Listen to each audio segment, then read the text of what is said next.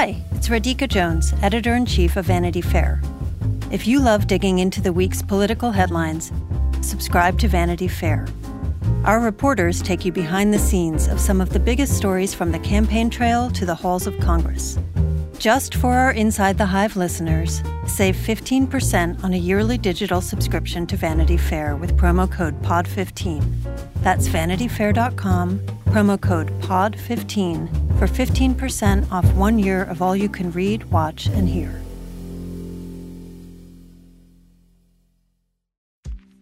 AI is making waves in every field it touches. President Biden is now on TikTok, and the election draws closer each day. With so much going on in the world, it is hard to keep up with it all, let me tell you. Hi, I'm Kai Rizdal, the co-host of Make Me Smart. It's a podcast from Marketplace. And every weekday, Kimberly Adams and I break down the latest in business and the economy with short daily episodes to make it easy for you to stay in the know. Listen to Make Me Smart wherever you get your podcasts.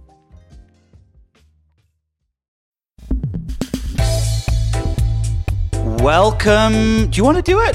Welcome to Inside the Hive. Welcome to Inside the Hive with your host, Nick Bilton. And my guest. And his guest is Kumail Nanjiani. I'm so excited to have you here.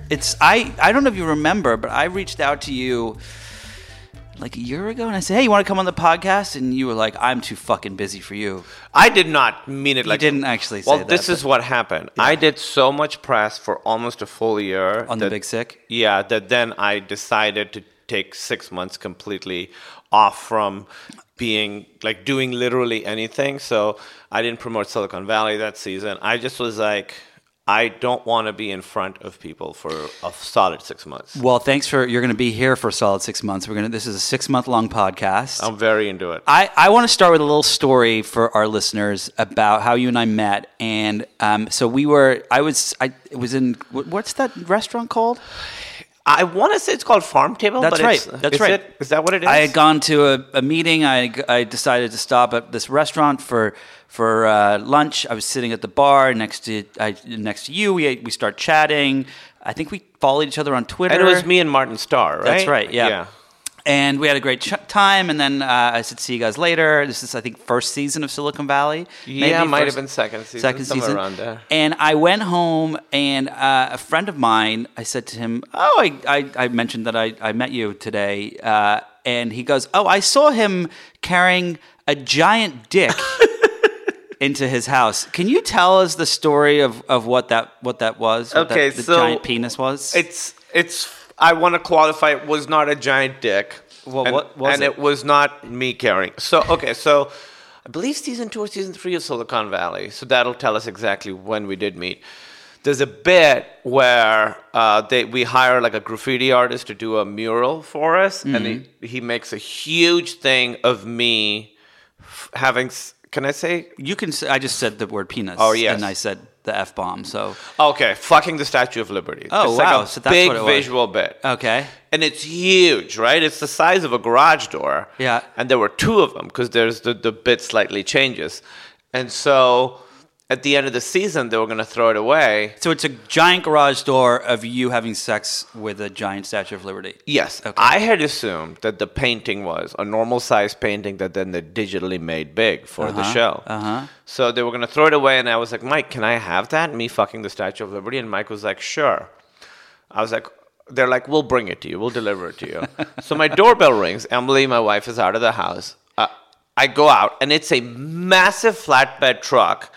And the painting is life-size, so it's huge. It's bigger than, it would go on your garage. It's huge, and there's like tarp over it, but they take the tarp off, and it's 2 guys, and I had just moved into my house that week. And it's a massive painting of me, very graphic, fucking the Statue of Liberty, and it takes these guys 40 minutes to carry this painting into my house. And everyone across the street is watching. And it's funny to me because either they know the show or they think this new neighbor just commissioned a painting of himself fucking the Statue of Liberty, which is so awful. And so they bring it in, and I am stunned. I don't know what to do. It took them 40 to 45 minutes. I am not kidding. Kids are walking by. Oh my God. I'm like turning red thinking about it. But then it gets worse, right? Well, they bring it in and it doesn't fit into my garage because it's too big.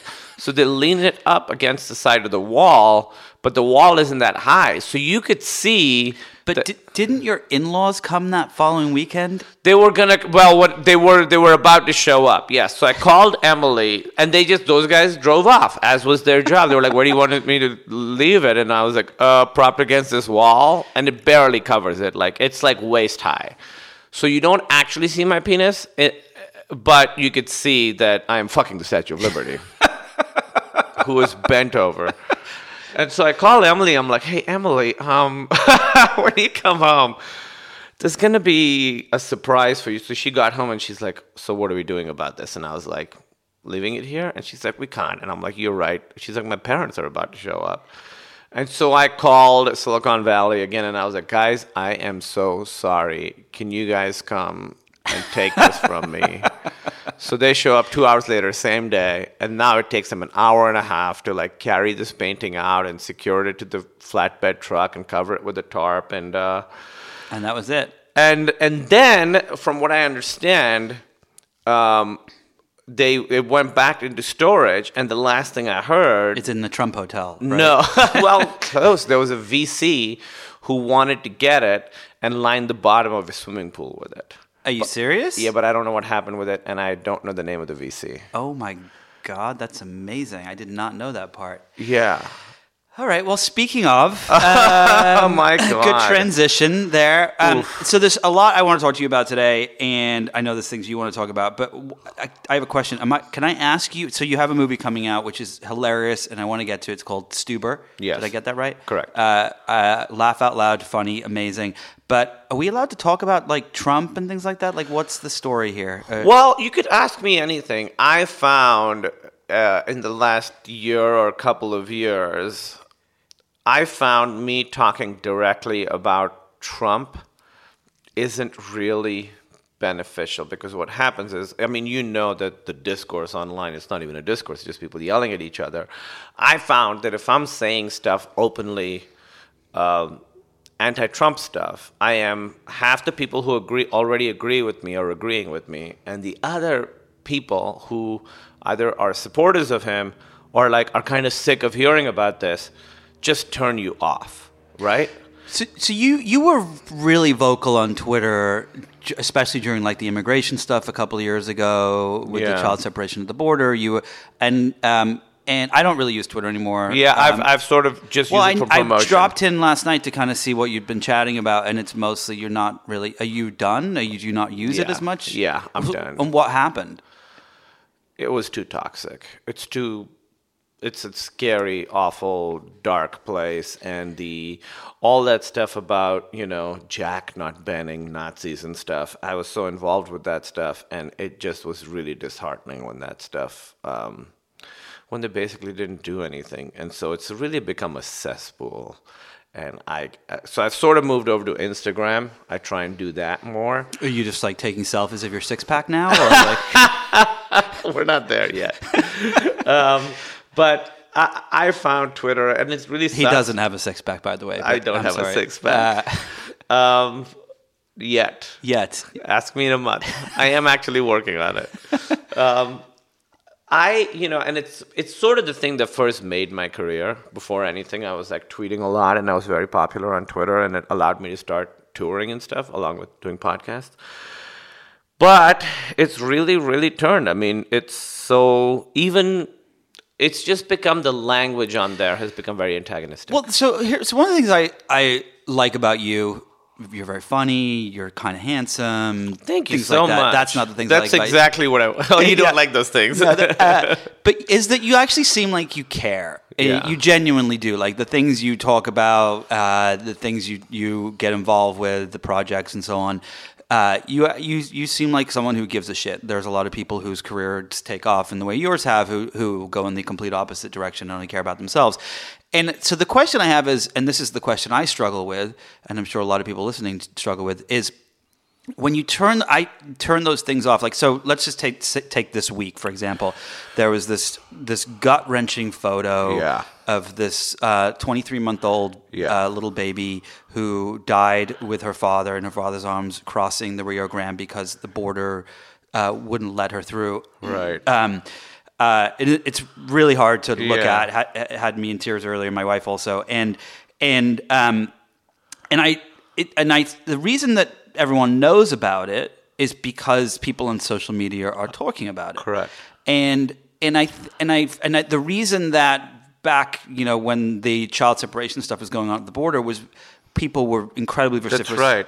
So I guess the question I have, and maybe you don't have an answer, but I'm just curious, is how do you balance it? Do we have a responsibility to be engaged in these conversations? And if so, where and how? And I mean, that's something I think about a lot. I think that's a good point. Earlier I said that, and I used to have this conversation. I used to have this argument with Emily where she would say, you have to get off Twitter.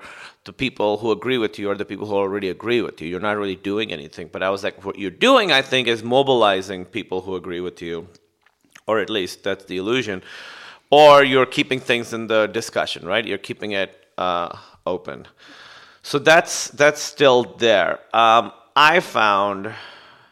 I don't know if this is so. I thought about this a lot because the last few years have really been weighing on me and on everyone. For the first time, I've not felt like myself. I've never had any sort of depression or anything. I don't have it in my family. For the first time, a couple years ago, not to really discount people who go through it actually, but for the first time in my life, I sort of felt like, I sort of now have a little bit of a window into what. Having something like this would feel like, right? The hopelessness and all that. So I sort of thought, I was like, how can I make a difference while in a way that feels like true to me? And I thought, okay, so there are, either you can fight against something or you can fight for something, and there are people who are way better at fighting against stuff. And I think that's a very valid fight. I feel like I sort of am better when I'm going the other way rather than fighting something directly, sort of promoting a positive version of things. So is that like the movies you're doing, or trying to? Because I think the issue is like this is the epiphany, not epiphany, but so we made a movie called The Big Sick a couple years ago, and I found a lot of people who would talk about that movie were Trump people. They liked that movie. A lot of really, really right-wing people liked that movie. So when I would say something political, they would get upset. They're like, I was a big fan of yours after The Big Sick, but now I'm not so sure. That kind of stuff. So I was like, there has to be a way for art to affect and change people's way of thinking. Now it's hard because you make a movie that you're spending 2 hours with them.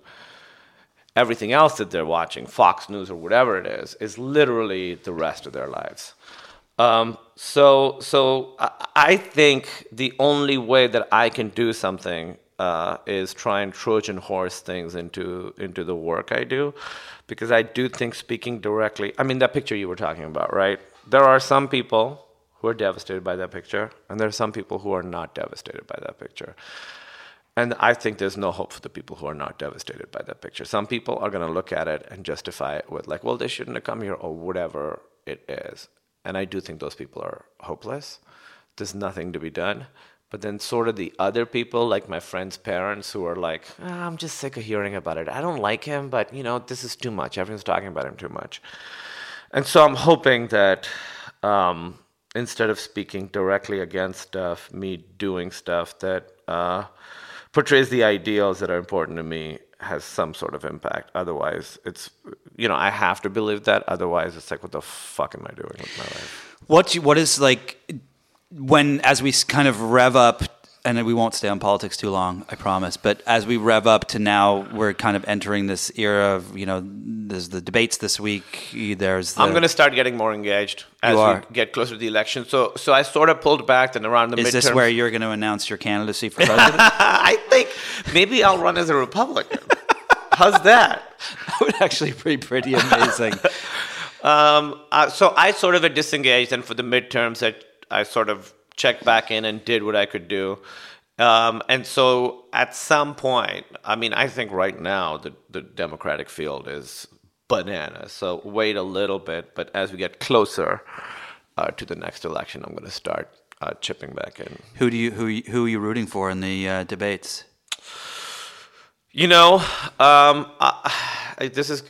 It's hard. I mean, I really like Warren. I like Kamala. Buttigieg? I mean, it's so hard because I see people I know Biden has a lot of problems. Obviously. Can't stand him. Yeah.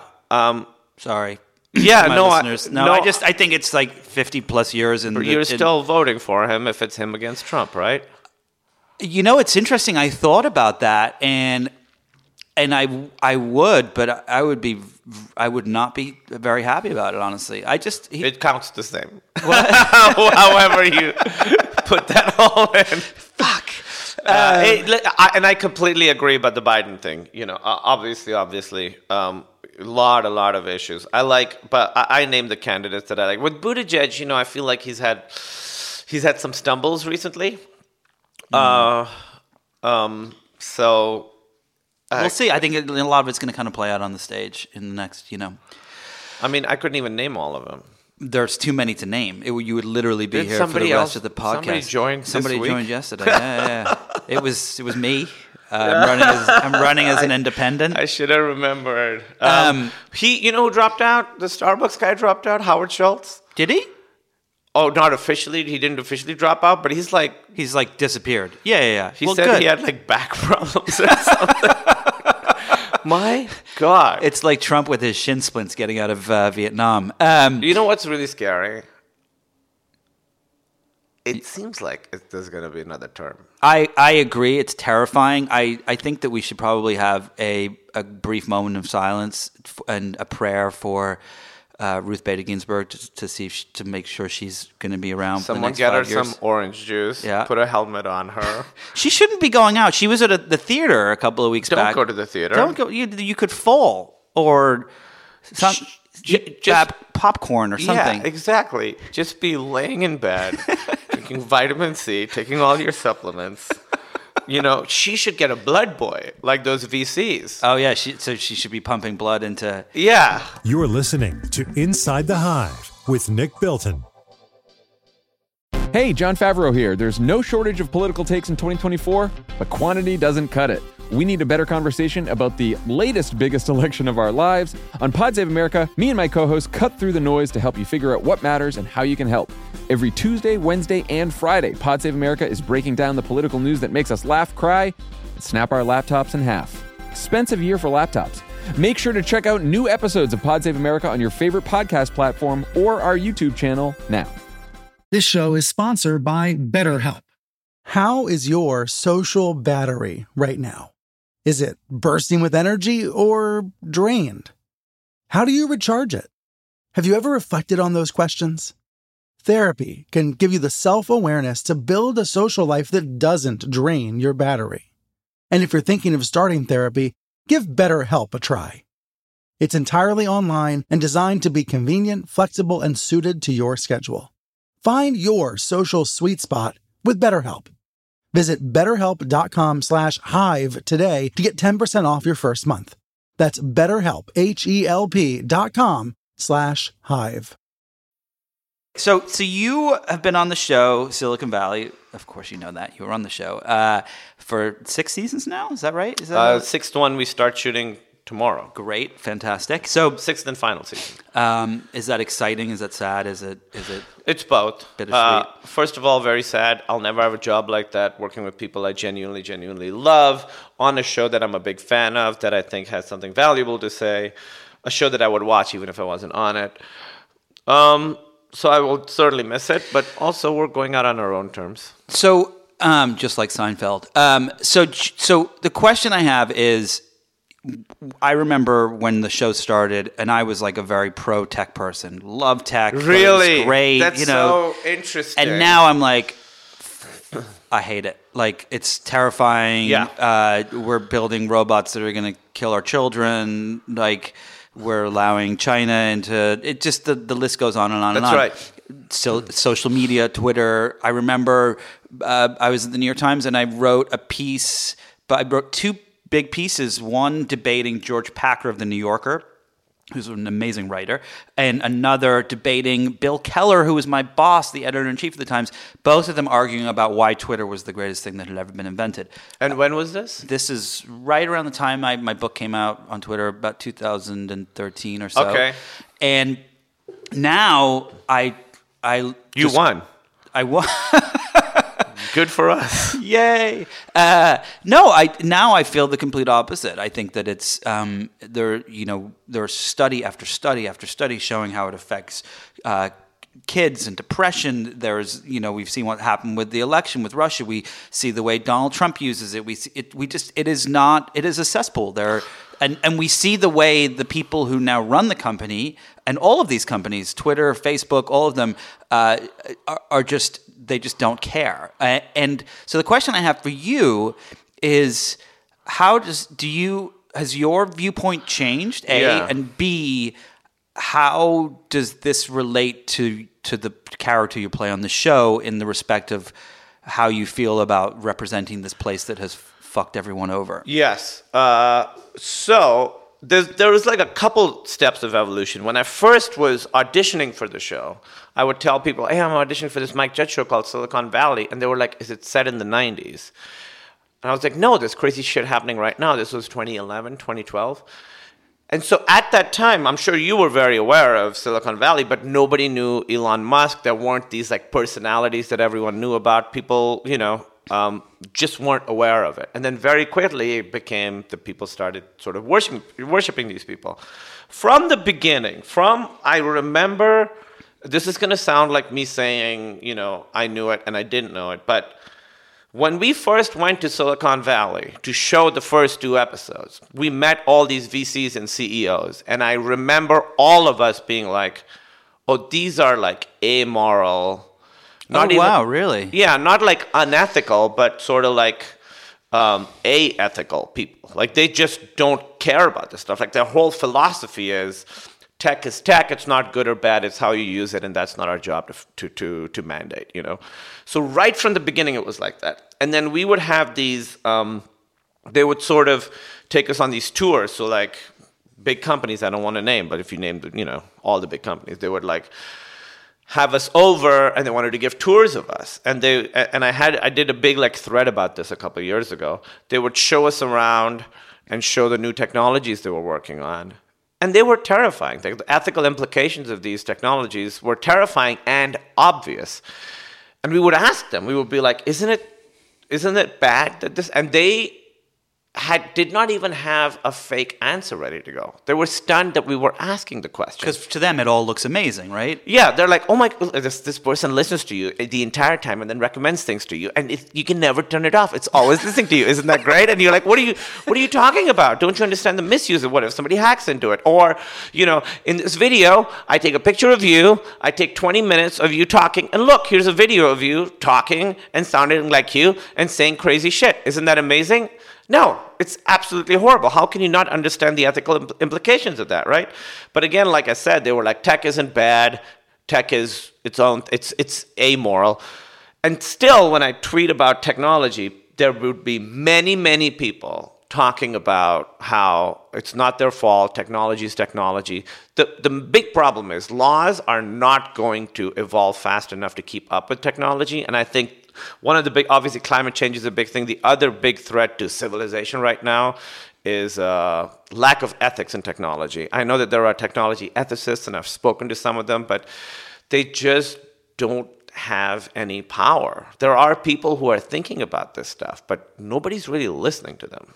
Does this, when you're on the show and you know that you're giving people a window into this world, is there a part of you that wants that to be part of the story? Yes, certainly. More and more and more. And I've talked to people, I've talked to them about it, and having read the first, I don't want to give it away, having read the first 3 scripts of the season, we've had now 2 years off from the show. When I would talk to Alec and Mike, I would be like, when we were first doing the show, people didn't know exactly what was going on. So we were doing that, we were satirizing it. people didn't know how tech had ruined the world. Now people know how these tech companies have ruined the world. And I think we have to really confront that and talk about it. And so that is a big part of this next season. So you studied philosophy originally and, ironically, computer science. When you look at... So one of the things that I always struggle with and I talk to a lot of people about is we always talk about like what separates humans from animals. And there was a period of time for a long time where it was art. I don't actually think that's true. There's actually birds that make pretty art, and there's an elephant that can paint. Of course, the elephant exception. That can paint, but that's not the point. I think what separates humans from animals is our ability to build tools and technology that help us, in numerous different ways. And that can be technology, or it can also be a system of laws or government. I think correct. It can be systems. Yeah. So the thing that I have struggled with is that I am terrified of what these technologies are going to do in the future. It's one thing for our social media accounts to be taken over by algorithms and us to algorithms are ruining us. You read an article totally in the Times about how YouTube algorithms made someone into an alt-right person, and then YouTube algorithms took them out of it. So there's no hope for this person. This is not a redemptive story arc. At the end, it was, again, an algorithm. They weren't like, oh my God, what am I doing? They're still led by robots. Well, but the question is at the same time as these algorithms are being created to take people and make them into alt-right and this, that, and the other, and rush to say who wins in the United States, they're also creating, go back to the big sick. Like they're creating technologies that are saving lives and identifying cancer before we know we have it and this, that, and the other. Do you have a solution do you think of that would enable us to make decisions as we move forward that aren't going to kill us? That's the first question. The second question is, do you actually think that technology will destroy humanity? I do think technology will destroy humanity, even if it's climate change. I would argue that's still man-made technology that's doing it. This is going to sound... No, I don't think so. I remember, when I was back in philosophy class, in the late 90s, I remember we were debating like the ethics of there was China was trying to do human cloning, right? And we were arguing whether that's right or wrong. And I remember specifically having the thought, I was like, it doesn't matter if it's right or wrong. It's going to happen. It is going to happen. And that's how I feel about technology now. I mean, I don't think practically there is a way to not have technology ruin our lives. I mean, Facebook is so powerful. Oh, it's terrifying. Facebook is so powerful. Twitter is so powerful. Amazon is so powerful. I mean, I don't think... Do you use all these things still? I don't use Facebook. I still have an account on there, and I tried to delete it, and they were like, send us 2 notarized letters. Is that why you... No, I'm not joking. Are you serious? Yeah. It's crazy. I haven't used it in 2 years. Twitter I use for promotion. Instagram I use for promotion. And, do you use Amazon. You're listening to Inside the Hive with Nick Bilton. There are a lot of issues on voters' minds right now. 6 big ones could help decide the election: guns, reproductive rights, immigration, the economy, healthcare, and the wars overseas. On the Consider This podcast from NPR, we will unpack the debates on these issues and what's at stake. You can listen to NPR's Consider This wherever you get your podcasts. So here's the big question that I have, right? So I had this realization the other day. I'm working on some projects that to do with tech and the future and all the bad things that have happened. And I had this I was laying in bed and I got this alert, and it was like, you've used your phone for 15 hours today. It wasn't that bad, but it's still pretty bad.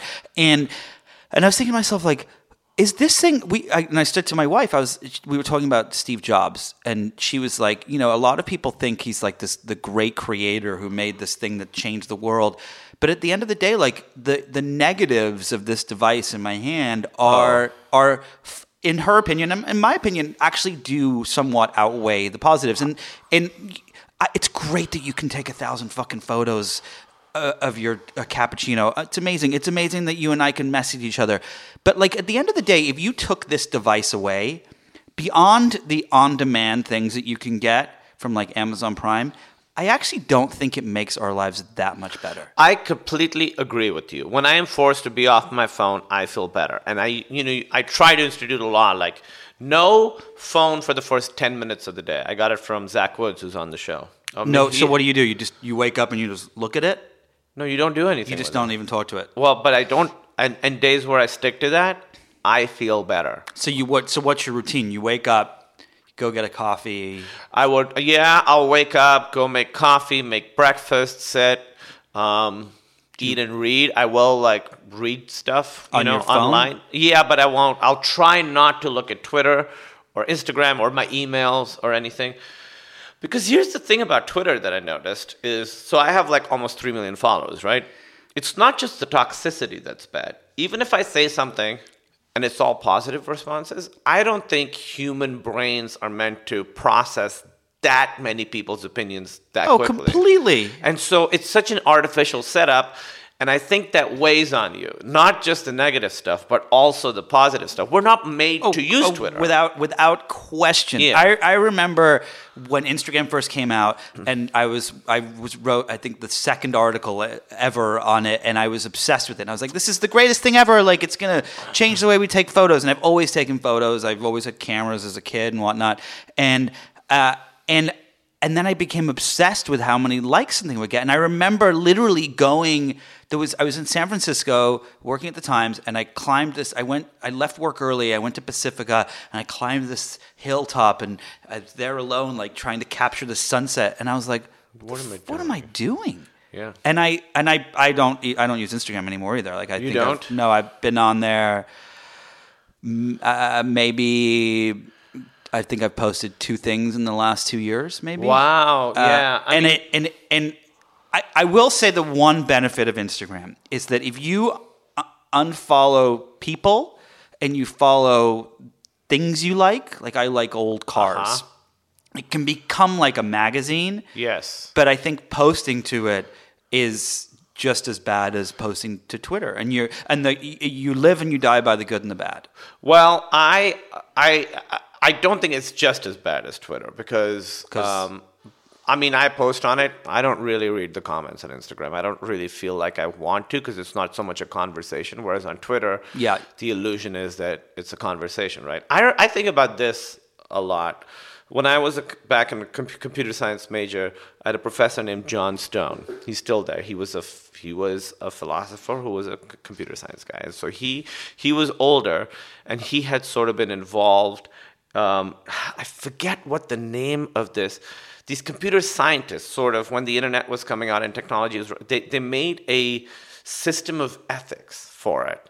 It was almost like a manifesto of. I can't believe I. They made this the early computer science folks. Yeah, who had like a list of like these are the rules and this is the thing, and it was extremely optimistic.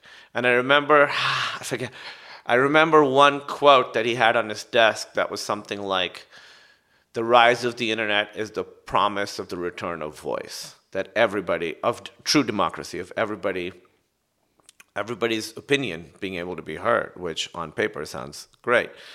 And the original promise of the internet was you get to talk to people who you would never get to communicate with. You get to discuss different points of view. You have access to people that you just would not have had access to. That was the good version of it. What we're seeing now is the bad version, is that you just talk to people who completely agree with you, and then another set of people who completely agree with them, and they just spin each other out, and then they occasionally yell at each other. You just summarized Twitter right there. Yeah, exactly. I used to do a podcast about the X-Files called The X-Files Files, right? Long ago, I did it. And I had this idea. I was like, The X-Files was the first TV show that had like a significant online fan base. Started in 93. So Google Groups has archived these old message boards going back at least, 93. And so I would go and sift through, and I would find old conversations from 93, online conversations about the X-Files. And back then, mostly universities had it, so mostly it was professors who had access to it. So the conversation was very civil. Everybody knew everybody's names. You could still see, professor, whatever, you could see their real names. And it was a real discourse. It was a real conversation. People were talking about the show. And I remember the first time I saw, what is it called, those abbreviations, like AFK or BRB and stuff? Oh, yeah, like ASL, age, sex, location, and BRB. I remember when those started showing up. I remember when the first emojis started showing up, like with the colon and the smiley face. And I saw from 93 to 98 how it became more and more antagonistic. I saw it happen. I saw people getting upset at each other and calling each other names on these old message boards. On these old message boards. So do you know the story of the well?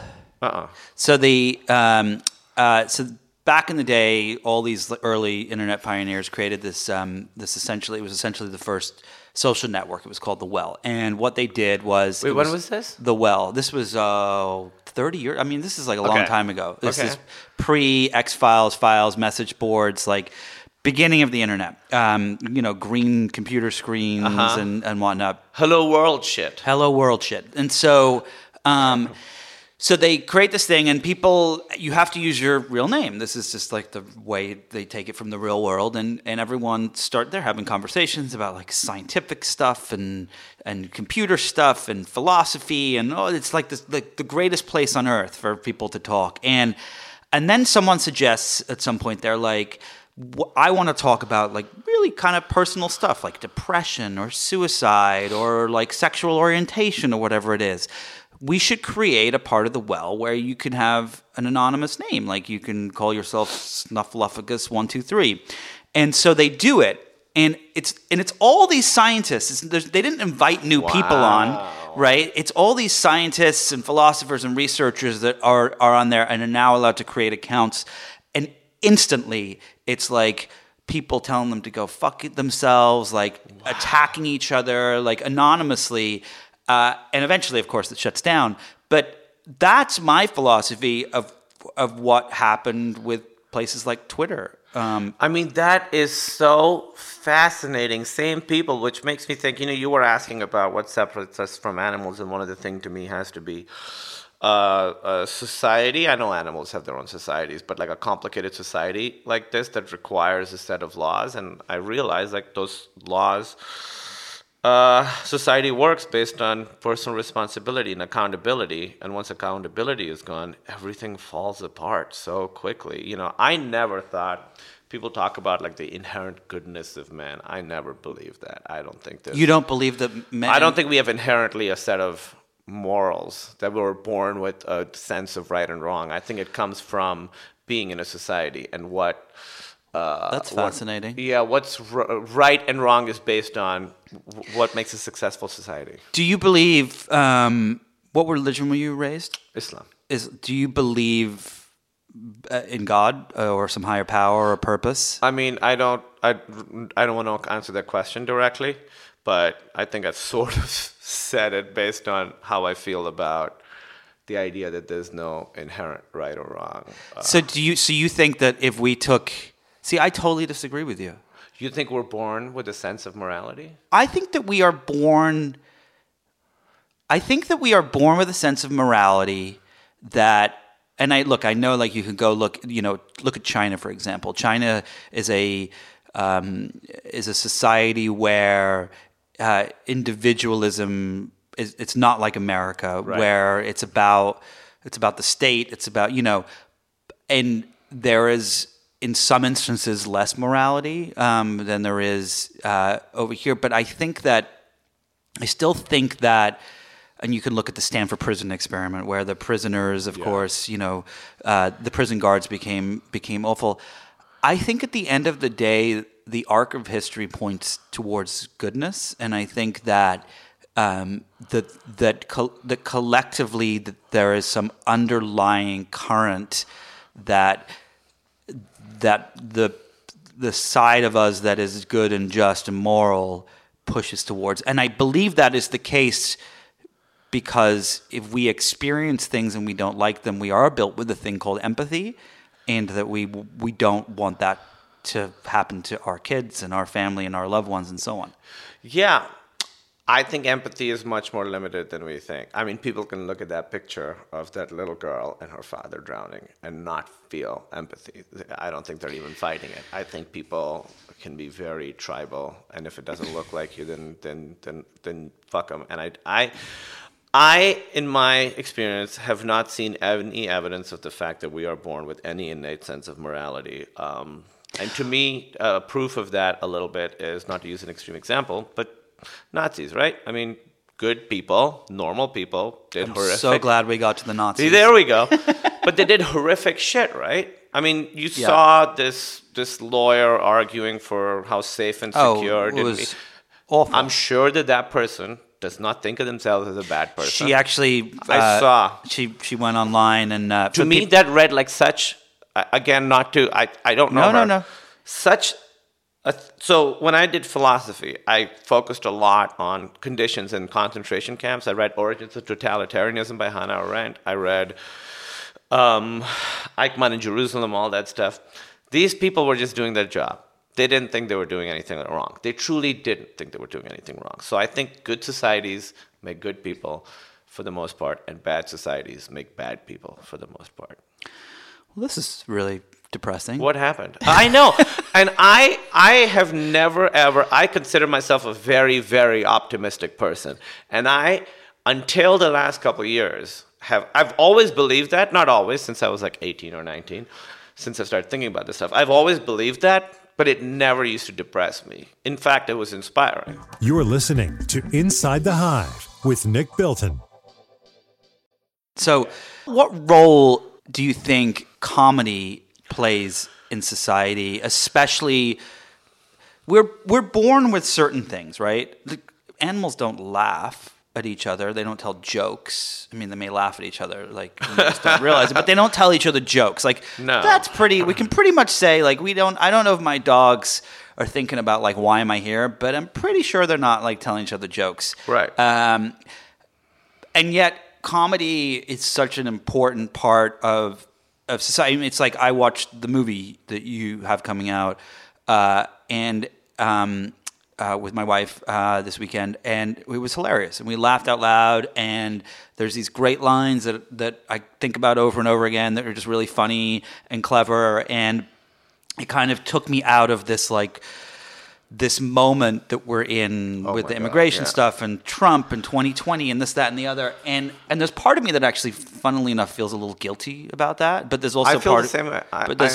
This is a question I have for you, is like, but there's also part of me that thinks, like, without that, we would all be just, like, depressed. And so the question, I guess, is, from a philosophical standpoint, what role do you think comedy plays? Is it a safety feature? Like, is it a feature?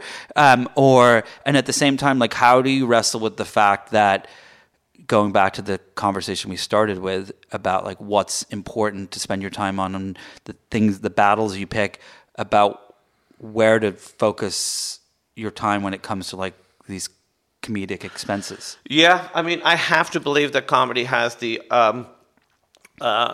power to change the world. I mean, I have to believe that. I don't know if that's a defense mechanism for the life I've chosen, to justify the life I've chosen. I have to believe that it does something, you know. There is that thing that comedy is sort of like Wizard of Oz, you know, you go to this other realms, and when you come back, you can live your boring life better or whatever. It can be like grease for the capitalist machine or whatever. But I do think, ultimately, comedy is a great vehicle for point of view, for opinion. And so I have to feel that if you're making a joke that has a strong point of view, like if I make a joke about that sort of, I don't know how I would do this, but and the core truth of the joke is that immigrants are human beings. I have to believe that if you laugh at that gets inside you and that idea affects you in some way, because comedy is such a primal response. It's not a learned response. Laughing is not a learned response. It's very involuntary. And so I have to think that involuntary response has to make you internalize whatever the core truth of the funny joke is. So, and I think it goes, I mean, you know, there's comedy on all sides. representing all points of view. So I don't know what the role of comedy is in society. I don't know if it's like a safety mechanism. I do think that there's value in laughing at something and coming out of the malaise you're in and, renewing the fight, renewing your vigor or whatever. But I also, I think that it has to be able to affect change. Otherwise, I mean, what else is there? I actually do think it does. I mean, it's also speaking back to the Nazis. I mean, if you look at for instance, Will and Grace, right? Yeah. I mean, it made people less homophobic. It really did. Yeah. Modern Family. It really did. And now, obviously, we're in a weird new era. And I've seen comedy from the other side because I am interested in what's going on. You mean comedy from the right? Yes. You mean on the internets? Or? Yeah, on YouTube and stuff. I mean, there are very popular right-wing comedians. I don't want to name them. I'll tell you after the podcast. And wait, are they funny? No. Oh. Those guys are not funny. But first of all, they're not funny because they're not funny. And I like to think that as a comedian, even if I disagreed with a joke, I'd be able to understand the structure or whatever. They're not funny. But also maybe to me, they're not funny because I disagree with the premise so much, Huh. You gotta. If you want to get really upset, I'll send you some clips. Don't do it. Don't do it. Don't do it. Don't do it. I'll hang out with it. my children and be happier. Yeah. As a human being. All right. So last few questions for you, and then we're going to let you go to the gym and work on your six pack. Have you, as someone who has been steeped in the Silicon Valley world for a long time, I'm sure you've come up with some pretty good apps. Dude, it's the last thing I want to think about. Apps have ruined the fucking world. I want nothing to do with it. You asked me earlier.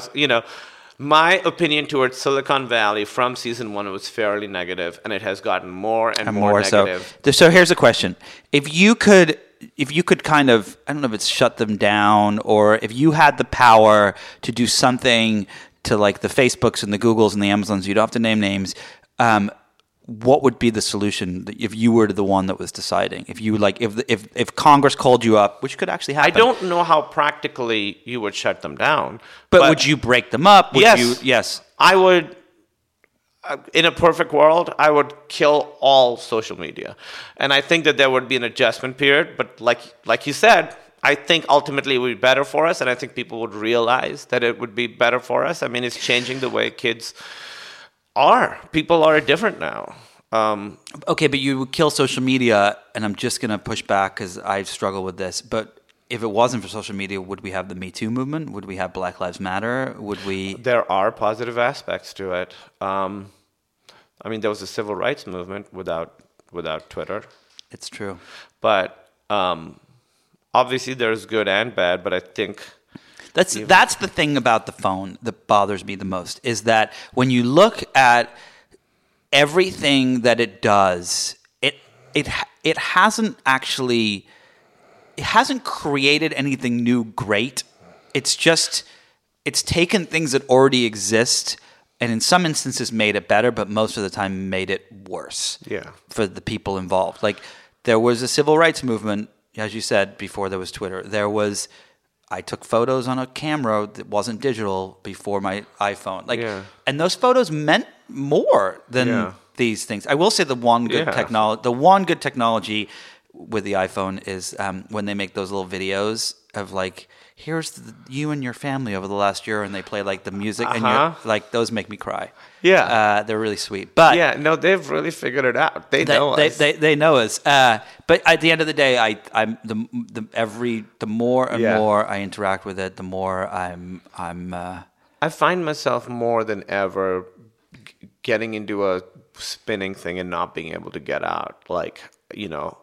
And I think it has to do with phones. And even when I'm not on a phone, it's changed the way I think. It's changed my thought pattern so that it's, I find it a little bit harder to focus on tasks as you because you're so used to moving around and stuff. I think that's real. I don't think I have a big issue with it, but it's something that I've noticed that I am aware of. I mean, listen, I'm not saying there aren't positive aspects to it. Obviously there are, but I think ultimately I mean, the negative aspects are just so. You can name 2 or 3 good things and a million bad things. Even the way that people talk about movies has changed. Even like small stuff. Like I think film criticism has changed. Oh, completely. People, the way I see. I'm a huge fan of movies, so I follow a lot of movie critics on there. Critics I like. And sometimes the way they talk to each other is so disheartening, where I'm like, you're both smart people. Can't you have a better conversation about disagreeing on the quality of a movie than this? Well, what I find really fascinating is if you want to go dig through the old archives, go look at like the Times and the Post and some of the criticism of movies like back in the day of like Ghost and things like that. And even when they didn't like it, it wasn't vicious. And now... Yeah, I have friends who have movies come out and like you look at the reviews and you're like, holy shit. It's an arms race to see who can like destroy a movie in the most thorough manner. So let me ask you this. We talked about this very briefly.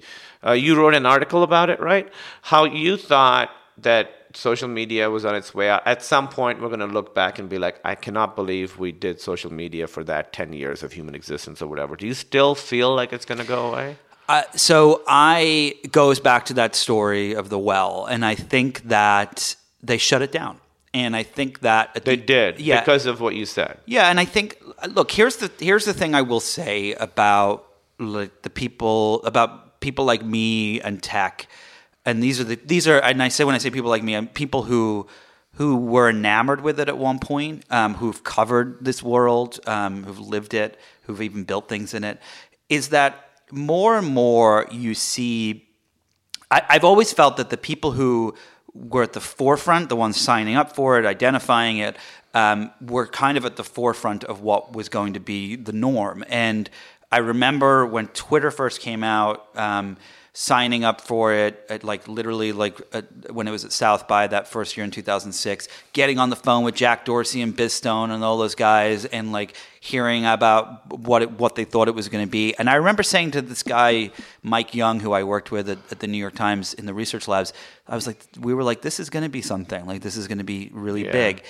And I only looked at, and I'm an idiot for this, I truly do believe this, like I only looked at it with rose-colored glasses. I didn't think like, oh, what's the negative? Because I'd never really experienced firsthand the negative of technology. I didn't grow up during the Cold War, or I did, but I was a little kid. And so I only looked at the positive, and now more and more and more it's not even people I know who have quit. I don't know people that are on it. Like I barely know anyone who uses Twitter personally anymore. I still go in like a couple of times a day because I just need to be aware of what I'm talking about when I have people like you on the show. And but I hate it. I feel gross after. Like I just like got an STD or something. And I think I don't know. I honestly don't know anyone personally who still uses Facebook. And when I look at all the people I know who worked at Facebook in the early days who have left the company and regret what they built, I think that we will look back one day and we will say to ourselves like, that was a big fucking mistake. But how will it shut down? I don't see Facebook shutting themselves down. I don't think you that think it people shuts down. Sort of pulling out enough and not doing it? I think that there's two worlds. Like one is. You're seeing it more in real time right now. Like there are more and more people. Did you see this meme this last couple of weeks? The country song. I forget the guy's name who sings it. Lil Nas X. That guy? No, I don't know the country song. I don't know who the guy is, but it's this country song, and it's like. Where I forget the name, but it became there's a little verse in it where you like do this little dance and it's like grab your partner, spin around, and I ended up like in this wormhole of watching it, and I said to my wife and I was like this is the good part of the internet, like it's the fun cultural. It doesn't justify all the bad stuff in any way, shape, or form, and I would throw that out in a heartbeat, but I think that. But the way that meme spread, it wasn't on Twitter, it wasn't on Instagram, it wasn't on YouTube, it was on TikTok. And the reason I say this is because I think that like there is this undercurrent shift taking place. I'm not saying that TikTok is a good place, but I'm saying it's a different place. And I think that the reason people bounce from one place to the next is for two things. One is they're trying to fight the algorithm that knows them better than they know themselves. And the other is they're not happy in the thing they're in. And my hope is that enough people move from thing to thing to thing to the point that these companies have no choice but to change or they get eaten by something else. Yeah. I just had a couple thoughts. One, memes is an interesting thing. Obviously, it's sort of shared meaning and it's created by a community, and I see the positive aspect of it. But like all the responses with GIFs and stuff, I'm going to sound like such a fuddy-duddy, but I think people are getting worse at expressing themselves. And I think I think language separates us from fucking animals, right? And people are getting worse and worse at it, and people speak in the same phrases. They reference the same memes. Yep. They use the same GIFs. It's Michael Jackson eating that popcorn, whatever. And the first time you see it, you're like clever. You're like, I had another computer science professor, Sam Rybalski at Grinnell, he wanted us to write papers about algorithms and this kind of stuff. And his thing was, he was like, do not use any phrases. Don't use cliched phrases. Like I don't want people to say, suffice it to say, find your own way to say it, or that kind of stuff, right? So he really would dock a third of a grade if you'd use a phrase that was sort of an autopilot phrase. Mm-hmm. And that really made me aware of how many times I speak in ways that are, like everyone else. Yeah. And I think these GIFs are like an extreme version of that. That I can see that. I totally agree with that. I completely see what you're saying. I just think I think that there is a part of it that is positive, but it is not big enough. And I see the positive too. Yeah, I've said this before many times on the shows that Kevin Kelly, who helped found Wired and has written 1 million books on technology in the future, he always says that if the technology makes something better 51% and worse 49%, then it's a good thing. It sucks for the 49%, but it's a good thing. And I think that social media has flipped in the other direction so far. I think it makes things better 5%, if that. Right. And for me, I think that and I think that for me, like to get a little annoyed for a second here, like when I look at these people that I've covered for 10, 12, 15 years who run these companies, Jack Dorsey, Sheryl Sandberg, Mark Zuckerberg, everyone involved at the top level of Google and even Bezos, like I think that it's vile that they do so, and YouTube too, like that they do so little to try to make it better, and at the end of the day, all they care about is the money and the power and the attention, and the power is a big part of it. I think Zuckerberg really likes that his platform is so powerful. He made something that changed civilization. He really did. The other thing I want to say is, earlier we were talking about how I think morality is created by human beings in a society, and I know that can sound a little cynical and negative. I don't see it as cynical and negative. I really think our relationships with other people, community, what we create together is literally the most important thing. My relationships with people are literally what make me a person, and the morality that comes from that, even if we make it, doesn't make it any less beautiful or magical or important. Well, it's interesting because we had Scott Galloway on the podcast a couple weeks ago. He just has this new book out called The Algebra of Happiness, and he did all this research about like what makes people happy. And he spoke to all these scientists and looked at all these papers. And at the end of the day, he said the thing that makes us happy is our connections with other people. And that is it. It's not money. It's not things, it's not, it's the connections with other people. To me, that's the core of being a person, and I think everything that comes from that is truly beautiful and magical, and to me, just as valid as stone tablets that say how we should act to each other. It's something that we came up with together. All right, so last two questions. The first is we're going to do something. We're going to do the good and the bad. We'll do the bad first because why the hell not? So, what is the thing that you're most worried about from a technological standpoint in the future, or from anything standpoint? And then the second is, I'm going to ask you, since you're a comedian and you're funny, if we can end on a good note, if you have like a funny story, if you can tell a joke, if you can do a little improv. Oh my God.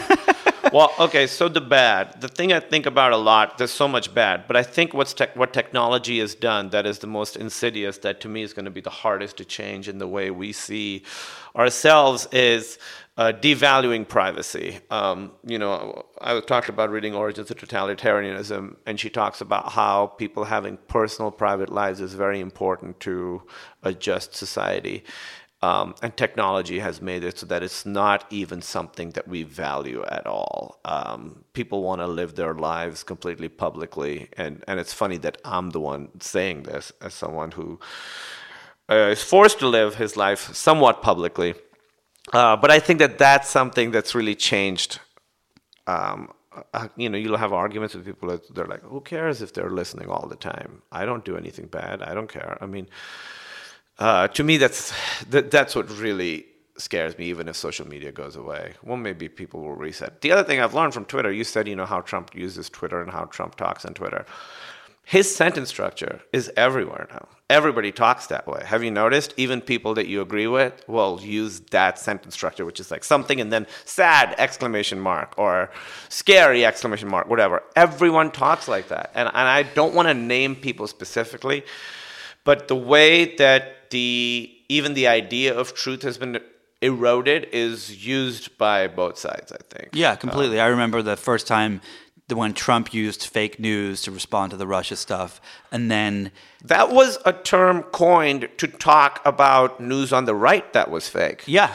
And he took that term. Yeah. And instantly after he took it, you saw all these Democrats doing the same thing, and you were like, what the fuck? You're literally making this a part of our vernacular, and it's going to erode it on all sides. Yeah. So, all right, give us something. I don't know what's... Okay, can I just talk about the movie? Yes. I'll just talk about the movie. The movie's fantastic. Thank you, Stuber. So this goes back to what we were talking about. It's a very... it's like an action comedy from sort of like Lethal Weapon or Midnight Runner. There was like sort of a throwback action comedy, like a very male-seeming movie. I thought it would be interesting if we were able to have a conversation about masculinity in it. And so that's kind of what was exciting to me about the movie. Obviously, we're in an era where we're looking at masculinity and all the bad it's done. It does bad, it obviously has been very harmful to women, but also to men. I think we're imprisoned by it. And so in this movie, we wanted to have that conversation. And I feel like pop culture, mainstream pop culture, you can make indie movies, and I love those movies, that have your point of view in it, but you're not going to reach people who aren't going to go see that thing, So I really feel the future, and I think Marvel and all of them have this responsibility, and I think Marvel is actually doing a pretty good job of it, of using big mainstream entertainment to get ethical points of view out there. So I think that's like the great, and I think it's working more and more. I mean, look at Get Out, right? That's a movie with a very, very strong sociological point of view, and it was a massive hit. Yep. I think people want that stuff. So I think that's going to be, I hope, the next big... I know entertainment is changing so much, and you've talked about it on your show with streaming and all that. But I think the next big movement is going to be big pop culture stuff that engages with bigger ideas than it traditionally has. And that makes me, even though it's not funny, it makes me feel optimistic about the industry I'm in.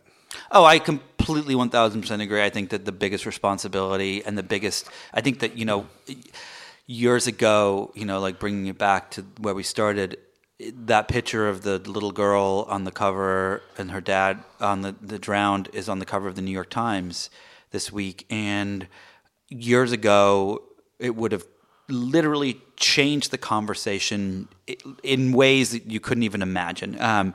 When I think it was 30, 40 years ago when there was the picture of in Africa of a little kid bent over, curled over, and there was a vulture behind it. Yeah, oh my God. It literally changed the conversation. It changed aid. It changed everything. And that photo, one of the problems I think with technology and the news consumption that we do is that it's all kinds of blends together. That's exactly you go on the Daily Mail website, and by the end of it, you're like, oh, another person killed 17 people today, like whatever. And I think that I remember I had written a bunch of articles for the Times about AI and all the things that could go wrong with it, like 8 years ago. And it was literally like a Olympic diver in a swimming pool, just no one even talked about it. And then Ex Machina came out. And it was like all people could talk about was like AI. And that was my first realization of like, oh, the conversation is switching where it may begin in the news industry, and the news industry still has a massive impact. But for a lot of things, it is actually going to be pop culture and film and books and things like that are going to really kind of hit you with that tidal wave and affect change. Yeah, that's how I feel, and so that gives me hope and also something to try and work towards, because you don't want to think that you're just making stuff to distract people. No, there's the great line in the movie that I keep thinking about, where your character is pulling up to the like projects in this ghetto house, and you're like, wow, this neighborhood hasn't been gentrified at all. Yeah. It's like even just that little line is like, it makes you think about like what's going on in the city. And exactly. Exactly. It's great. Exactly. Yeah. When does the film come out? July 12th. It comes out, and it comes out a week after Spider-Man, a week before Lion King.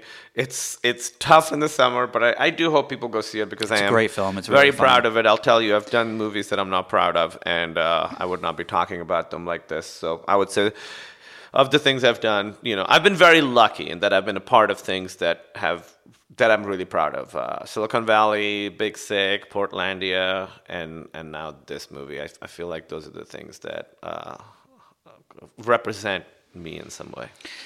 Well, thank you so much for taking the time today. This has been fantastic, as always. Oh, thank you so much for having me. We have a friend in common, Lee Eisenberg. We do. And we're doing a show together. Oh, that's right. You got another thing. This, actually, I'm very excited about. Yes, it's called Little America. It's an Apple TV Plus production show. Yeah. And it's Alan Yang is also one of the EPs. Emily, my wife, Emily Gordon, and I are EPs, and we wrote an episode. It's basically an anthology show based on true stories of immigrants. And again, we didn't want to make a show that had an overtly political agenda. The only agenda of this show is that immigrants are human beings, and that's it. These are just like fun, interesting stories to watch. Some are big, some are small, but I'm really, really proud of this show. And Lee's, done a wonderful, wonderful job with it. Yeah, I can't wait to see it. Yeah, I'm really excited. That'll come out in the fall sometime. And then when does Silicon Valley come out? I don't think we have a date yet. I don't know. Oh. I would guess, if I had to guess, I would say end of the year. All right. Pretty soon. Cool. Well, I hope it touches on the stuff we're talking about. I hope it's a very angry season of television. Thank you so much. I really appreciate it. Thanks for having me. All right. Thanks to my guest this week, Kumail Nanjiani. If you enjoyed this conversation, and I'm sure you did, be sure to listen and subscribe to other great episodes of Inside the Hive with Nick Bilton. That's me. You can find these on applepodcastradio.com or anywhere you get your podcasts. Don't forget to leave a review while you're there, preferably a really nice one. No one cares if all you have to say is something negative. That pretty much sounds like my podcast. Anyway, thanks to the folks at Cadence 13 for the production work, and of course to my sponsors this week, Lightstream, Fiverr, and BetterHelp. Please support them the same way you support this podcast. Go to their website, check out the offers they have. Thanks so much. I'll see you all next week.